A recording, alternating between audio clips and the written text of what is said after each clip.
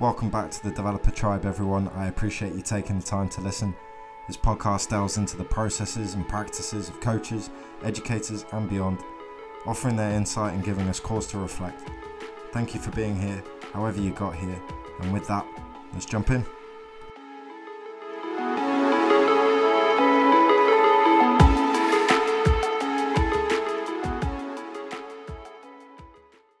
My guest today is Jason Mckoy, a former footballer and a UEFA licensed coach. Jason specialises in sport for development after working for Street League, and through his apparel company has run fundraising marathons, futsal programmes and residential programmes for disadvantaged young men. He contributed to writing the first coaching manual for Tackle Africa and travelled to Ghana to support its implementation. Amongst all of this, Jason maintains that being father to twin girls might be the biggest challenge of the lot. Jason, thank you so much for being here today. Hi, Tim. You right? Yeah, good to have you here. Tell us about Tackle Africa and your work with them. Okay, so that kind of came about when I was actually working at Street League. And Charlie Gamble, who was one of Tackle Africa's founders, came to work at Street League as well. And Tackle Africa was something that he did on sort of like the side, if you like, along with another guy that was working with at Street League called Gavin Atkins, who was a bit of a trustee. And so I got involved, and they basically explained that Tackle Africa used football to educate young people across the continent of Africa about HIV, AIDS, safe sex, and the treatment of the virus. The thing that I liked about it is that at the time they trained coaches from the UK and then fundraised with their football marathon, which they held every year, and used the money raised from the fundraising to send the coaches out to Africa to do this training with coaches out there, with teachers, educators out there, but also directly to the young people. And at the time, I was doing my coaching badges, and they was pulling together like a coaching manual and looking to do a coaching day here in London, to get the guys up to speed that they was going to send out. And that's how I eventually got involved with helping them to write that manual. And the manual, to elaborate, is like a coaching manual. It's very cleverly done. It's a manual that can be used as a pure football coaching tool, because the drills in there have key factors that relate to your development and your involvement in the game. But what I liked about what they did and what they've cleverly done, and a lot of sport for development projects kind of do something similar, is the actual activity itself became a metaphor for various aspects of understanding the virus or safe sex, or the sessions encouraged a sort of like behaviour that could lead to a discussion that could be expanded into areas around safe sex and partners and multiple partners and these sorts of things. And so it was good to be able to contribute to that. But what was even better was being able to go to Ghana. It happened to be during the 2008 African Cup of Nations, so we managed to kill two birds with one stone, and we took in quite a lot of the games, which was an experience in itself. But actually going out there and teaching the kids the sessions that you'd written down and seeing them sort of like take on board what you was trying to get across was great.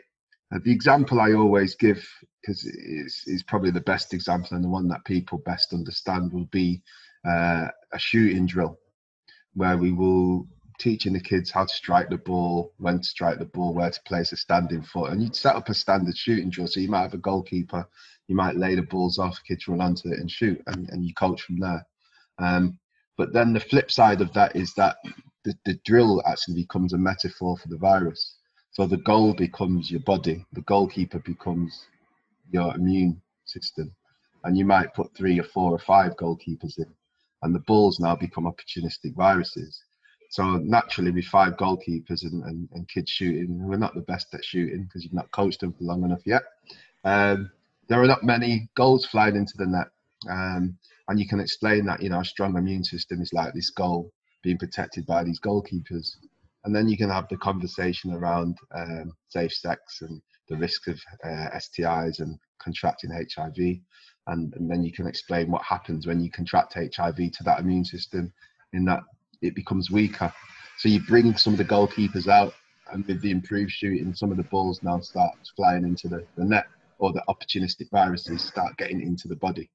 As a result of that, you can explain about your CD4 count dropping below a certain level, and your white blood cells being destroyed by the virus, and eventually you get acquired immune deficiency syndrome, full-blown AIDS, where you have a very weak immune system and the body has very little protection against these opportunistic viruses now, which are now flying into the net, top corner, bottom corner, all over the place.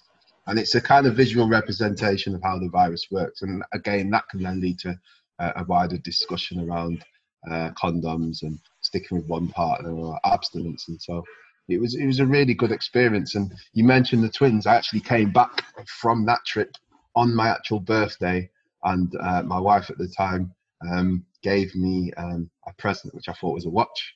And I opened it, and it was a positive pregnancy test, and it was twins. So amazing. It was. I was like, "You bought me a watch." Yeah, right. Yeah, that was it. That was a good time. It was a good time in my life, and it was a really good experience. And they've now changed their approach. I'm doing a lot of plugging for Tackle Africa. It is a great charity. They've now changed their approach in that they capacity build on the ground, because sport for development as a whole sometimes goes into developing countries, like all singing, all dancing, and they run projects and then they leave, and there's no legacy. I think a lot of projects are addressing this now, but Tackle Africa seized on that quite quickly, and now try to build capacity on the ground, as opposed to sending UK and European coaches in for a few weeks and then them coming away and not leaving anything tangible there. So yeah, that was my involvement with them. I enjoyed it. It sounds like an amazing project. We'll have to put some links in the podcast description so people can take a look. And clearly, this is so important to you, this sport for development stuff, and you do some more local programs. Can you tell us a bit more about those and maybe some of the challenges to implementing them? Yeah, I mean, a little bit of backstory to Mercurial Sports. As I said, I worked at Street League for nearly 10 years and was the sports program manager for London. And that was kind of my introduction into sport for development. Street League ran a really, still do, but back then, a really innovative program of football sessions based on hostels in different parts of London and other organisations that worked with disadvantaged groups. And we set up teams within all those organisations, so effectively anyone that accessed those services could join that team and train every week and play once a month against all the other projects, which was cool. And the coaches developed a bit of a rapport with them and found out what it was that made them tick. And I think through the medium of sport, because of the trust and the levels of respect involved, I find often that rapports are built more quickly between coach and participant, which then allow a platform for them to find out more about the participant. Often we found out more about them than their key workers, what their interests were, what their fears were, whatever. And they were then able to put them through to the educational side of what Street League did. And so I worked there for 10 years and eventually left and set up Mercurial Sports. And as you mentioned that in the introduction, it was initially providing teamwear, sports apparel and equipment for a partnership with a supplier I have in the Northwest. But a business mentor suggested that I had all of this experience in sport for development, and it would be a shame to let it go to waste. So why don't you add that as an additional string to your bow? So I've tried to bring across what I've learned from the time with Street League into Mercurial Sports. So now I kind of run like residentials and sports programs. There might be weekly programs, there might be workshops, as well as doing the apparel. And to answer the question, the challenge that I face is the challenge that all of sport for development faces, and that is proving the link between sport and the development. A lot of us work within the sector. We totally get it, and we understand the benefits of sport. We understand the platform it creates, upon which you can build quite a lot. But sometimes people just see sport as sport, and they don't see the connections, like the sport as a metaphor that I explained before. They don't see how that works. So I think the challenge for me, as is for all projects, is proving your outcomes are based on your input. And that, other than funding, obviously, because nothing comes for free, or funding's always going to be a challenge. And with me, with Mckoy Sports being a limited company, it limits the pot of money that I can go through for quite a lot. So I try and work in partnership with bigger organisations and other organisations and local authorities, which sort of brings me on to, you know, one of the main projects that we've done, and that's with like Hackney Local Authority, where we've run residentials for them for different groups. The first one was for young black boys in Hackney, trying to improve the outcomes for those guys. So we ran a 2-3 day residential where we had some ex-footballers come down, and we had expert practitioners come down that did workshops on various things that would help the boys improve their understanding of themselves, maybe broaden their opportunities, maybe get them to think about being something other than footballers, which I remember I quite bluntly said on the first day that none of them were going to be footballers because I'm a realist. I mean, I wasn't killing people's dreams, in case you're watching thinking, who's this guy just destroying people's hopes with aspirations. But there is a reality in what I was saying. These boys were 16, 17 and most were playing once a week on Hackney Marshes, and I just explained to them that they were competing with boys that were playing 4 or 5 times a week in academies, against elite players, training with elite players, getting elite coaching. And I said it doesn't really matter. At the beginning, you probably was equal in terms of ability with some of those boys, but that input that they're getting will pull them way away from you. And so by the time you're 17, 18, what they've got in the tank compared to what you've got in the tank means it would be very, very difficult for you to bridge that gap and get professional contracts. So it was that sort of real conversation that you had to have with the guys, and then trying to sort of like open up other avenues and other ways of thinking about what they could do going forward. So and I kind of digressed a little bit, but going back to the challenges of running a program, running a project, it's very much proof of what you're saying you're going to do is going to have the outcome. Sometimes it's hard to find the participants, believe it or not, because there's so many people offering similar things to the same kind of target group. There's lots of money available to work with 16 to 24-year-olds, and lots of people are trying to get it. And then the work they do, the 16 to 24-year-olds, varies from project to project, organisation to organisation, some good, some bad. There are a lot of smaller organisations that don't access that money because often they don't know about it, or they don't know how to put together the right type of funding bid. Whereas people that know about the funding, maybe because they've been told about it, or they've got the experience, or they've got fundraiser that's part of their team that can write the right bids and knows what to put in, they often get the money. So lots of challenges around acquiring the right participants, proving what you're going to do is going to make a difference, and obviously the funding one is always going to be a major challenge as well. Yeah, thanks so much for unpacking all of that.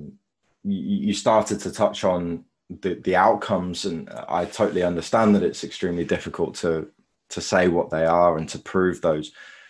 With that in mind, what are the intended outcomes of some of these programs that you put together? What are you trying to achieve? Well, I mean, if I could go back to the project I did with Hackney, the idea was, to give them a better sense of perspective on themselves, because often, like young black boys in the European educational system, are sort of lost. Their identity gets lost. History is not about their history.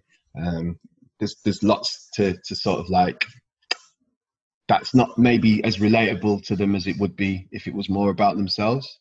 So one of the outcomes was to improve their understanding of their identity and stereotypes and their place in society as it was. And that came out quite well because we did some surveys before and then surveys at the end of the weekend.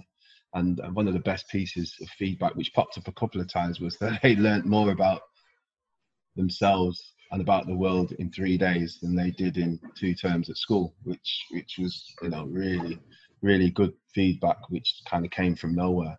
And so that was one of the main things. The other thing was to get them, as they were 16-year-olds, they were going into their GCSEs, some of them. We did some stuff on NLP in sport, but also how you can use it in terms of your education. We did workshops on job searching and all different types of things. So the outcome was just to give them a sort of like some alternative perspectives for them to look at themselves and to consider what their next steps would be and what it would take for them to get to where they want to get to. I guess ideally a program like that would have had a kind of longer term element to it, where we could continue to work with them and see them realize some of those objectives through the form of like mentoring, whether informal or formal, signposting, and sort of hand-holding them through their final years at school into their next steps, whether they be college or whether it's an apprenticeship or the world of work. And I guess, you know, that's probably the blueprint for a bigger, longer project going forwards. But generally, the outcomes are to improve people's self-esteem or improve their understanding or raise awareness of something that they might not be familiar with, or options that they might not be familiar with. Yeah. So it sounds like a really intentional curriculum in which there are intended opportunities for the young people to develop these skills. There's quite an argument around sort of social emotional learning programs, sport for development programs, as to whether these things are caught or taught. Do you have a real opinion on that? I think with the social and emotional learning side of things, and it's very much dependent upon, one, the ethos of what you're trying to do, whether it's an afterthought or whether it's embedded into the whole program from the beginning of your inception of it to the actual delivery. I think if you have that, you're better equipped to brief the people that you engage, whether it's coaches or whether it's people that come in to do the workshops. You're in a better place to brief them as to what the long-term or the objectives are, so they can tailor what they're doing and modify how they go about their work in order to meet those objectives. I think a lot of it is dependent upon the individual coaches, because some of it is just caught, like, because somebody's got the personality that, like, whether they're a coach or not, they've just got that personality that they want to listen to people and they want to sort of understand what their issues are and they want to try and help. And if you're that way inclined and you're a coach, then if we're talking about football, then it's going to go beyond football, because there are so many moments in and around the football sort of like day or the involvement with training, whether it's the beginning of it, whether it's when there's a break in it, whether it's at the end of it, where, you know, those kind of conversations that you can have with the participants are kind of priceless. And if it comes sort of like organically and it's done well, you can take away quite a lot with it. But if it's structured in, you know, you might have your coach make sure he has a rota of sitting down with each of the players at some point during the course of the session and just having a 5-10 minute chat, because the dynamics of generally a coach and the sort of participants that get involved when it's around sport for development is one where the coach is seen as the expert. You know, he's got his badges, he's generally half decent at football, so all of those things contribute to him being accepted and validated almost. And so if you can build a strong rapport on the back of that, then you, like I say, you're going to get out of the relationship far more than somebody sat at a desk with the participant opposite them and just having a conversation would get. I found that to be the case on a couple of occasions, especially when I've worked in prisons. When I've gone into prisons, which I have done with a project called 3 Pillars, their sport was rugby, but the principles were the same. And you know, when they started to run the program with some of the inmates at the youth offending institution, I was kind of giving the caseworkers information about the inmates that the caseworkers simply didn't know, and that was their job to know it. And just because of the relationship that we had, I was able to say, you know, he's interested in this, he's interested in that, he's fears of this, he's fears of that. So sport's a very powerful platform for developing that sort of thing. Yeah, I'm totally agreeing. Interesting to hear about your other programs. Some of these programs, especially sport for development, you see a lot of young coaches that are involved. It makes total sense. You know, there may not be the opportunities to work in clubs, if they're a level 2 or maybe even a B licensed coach, it can still be very difficult to find those jobs.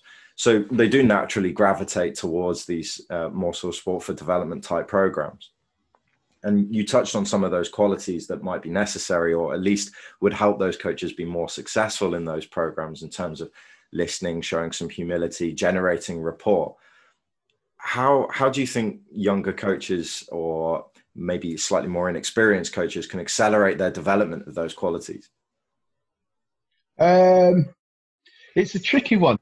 And I've kind of seen it firsthand, especially with the football and the community schemes, who often have, like you say, the kind of younger demographic of coaches going out and doing their work. I remember the Kicks program that the Premier League clubs used to, I think, probably still use, and some of the clubs, coaches that they sent to deliver those programs on the States were not much older than the participants. And in one sense, that can be a good thing, because there's the kind of like recognition that, oh, you're doing that, so can I. However, it's got to be the right type of coach, and this for me, it's not a criticism of young coaches. It can be criticism of older coaches as well.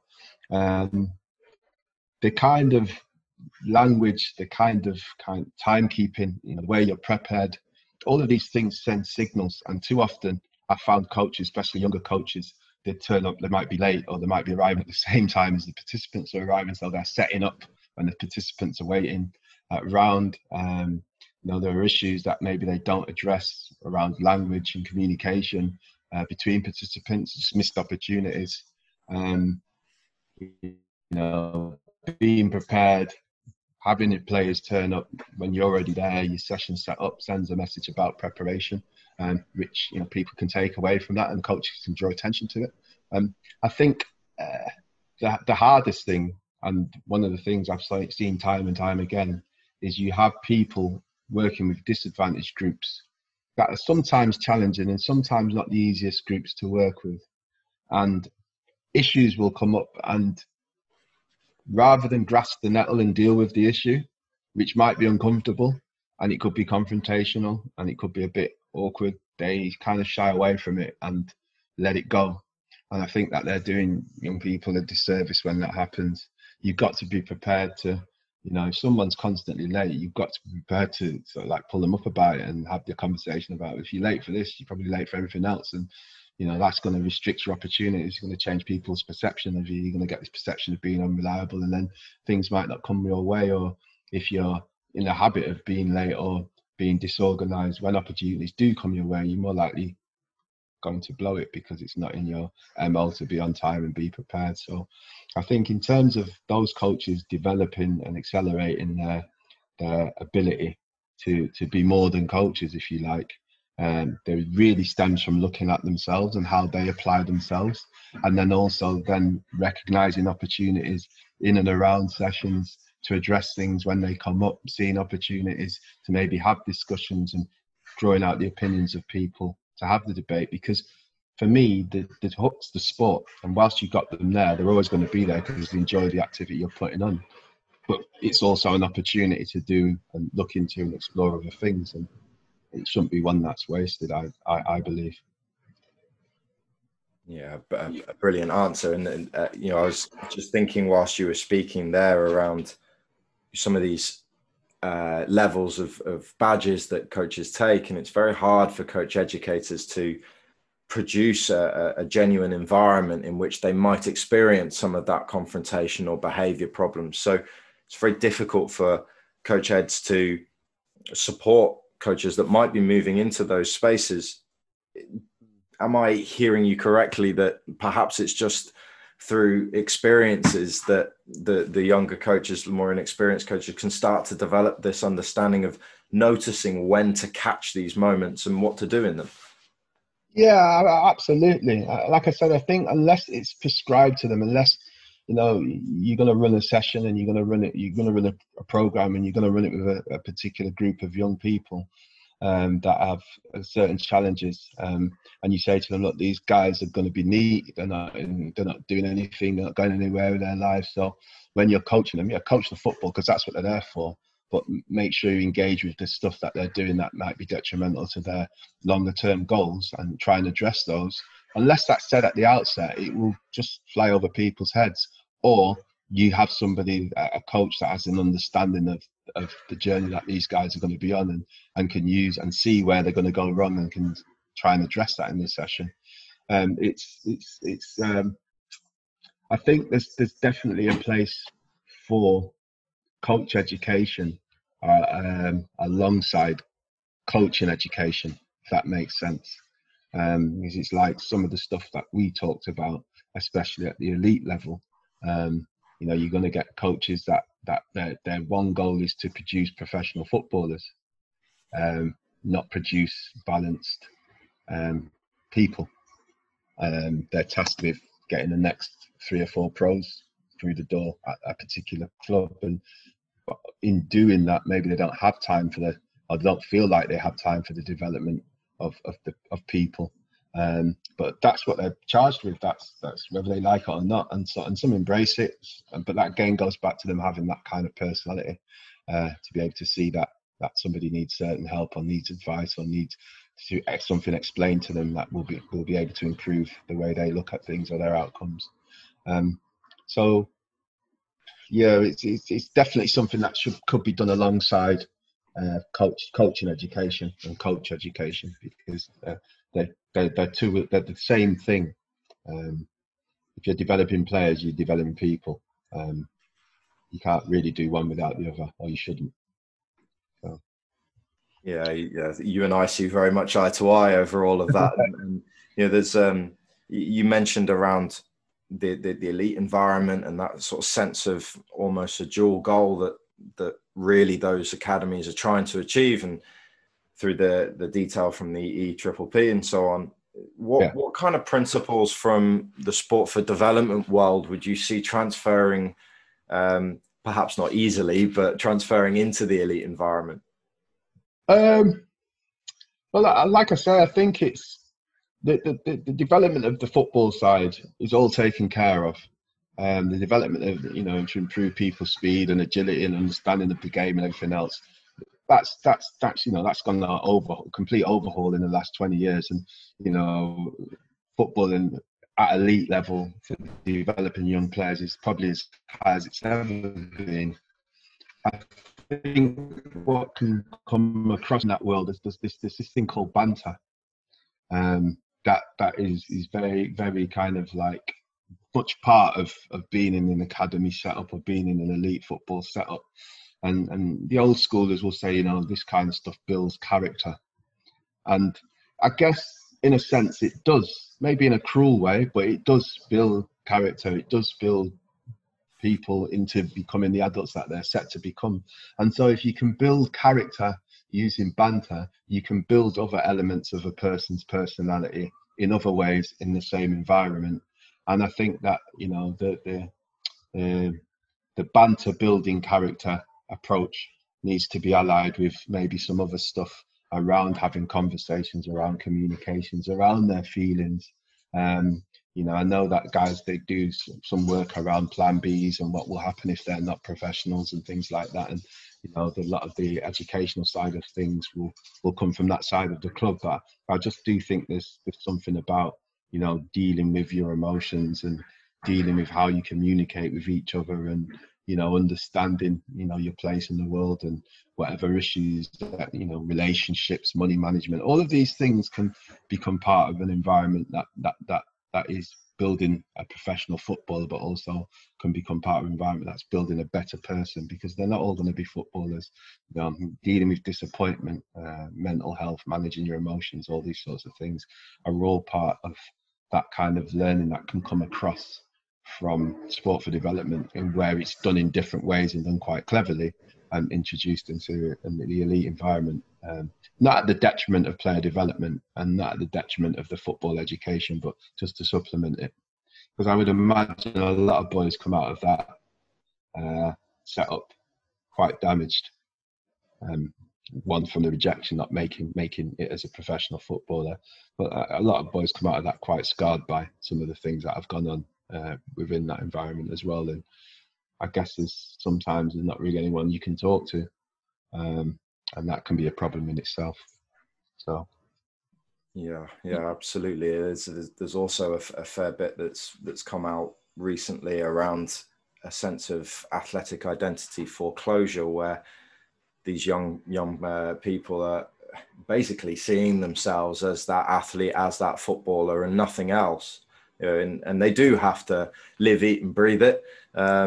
But at the same time, as you rightly say, needs to be developed into, you know, a more rounded person, especially given how few make it into the professional world. To touch on, you know, I do hate the term banter myself, but I understand it. Maybe it's just because I'm no good at it. But the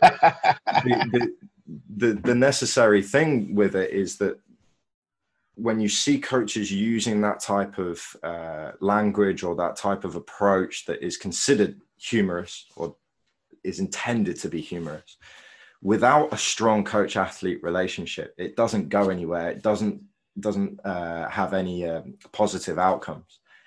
If you can develop that rapport, that trust, that real strong coach-athlete relationship, then that's where I see it having maybe some more utility, where it's thrown in every now and then just to disrupt the learning, maybe to make the player a little bit more uncomfortable. I term it troublemaking, where you're just trying to create just a little bit of trouble for the players so that it's something for them to have to solve.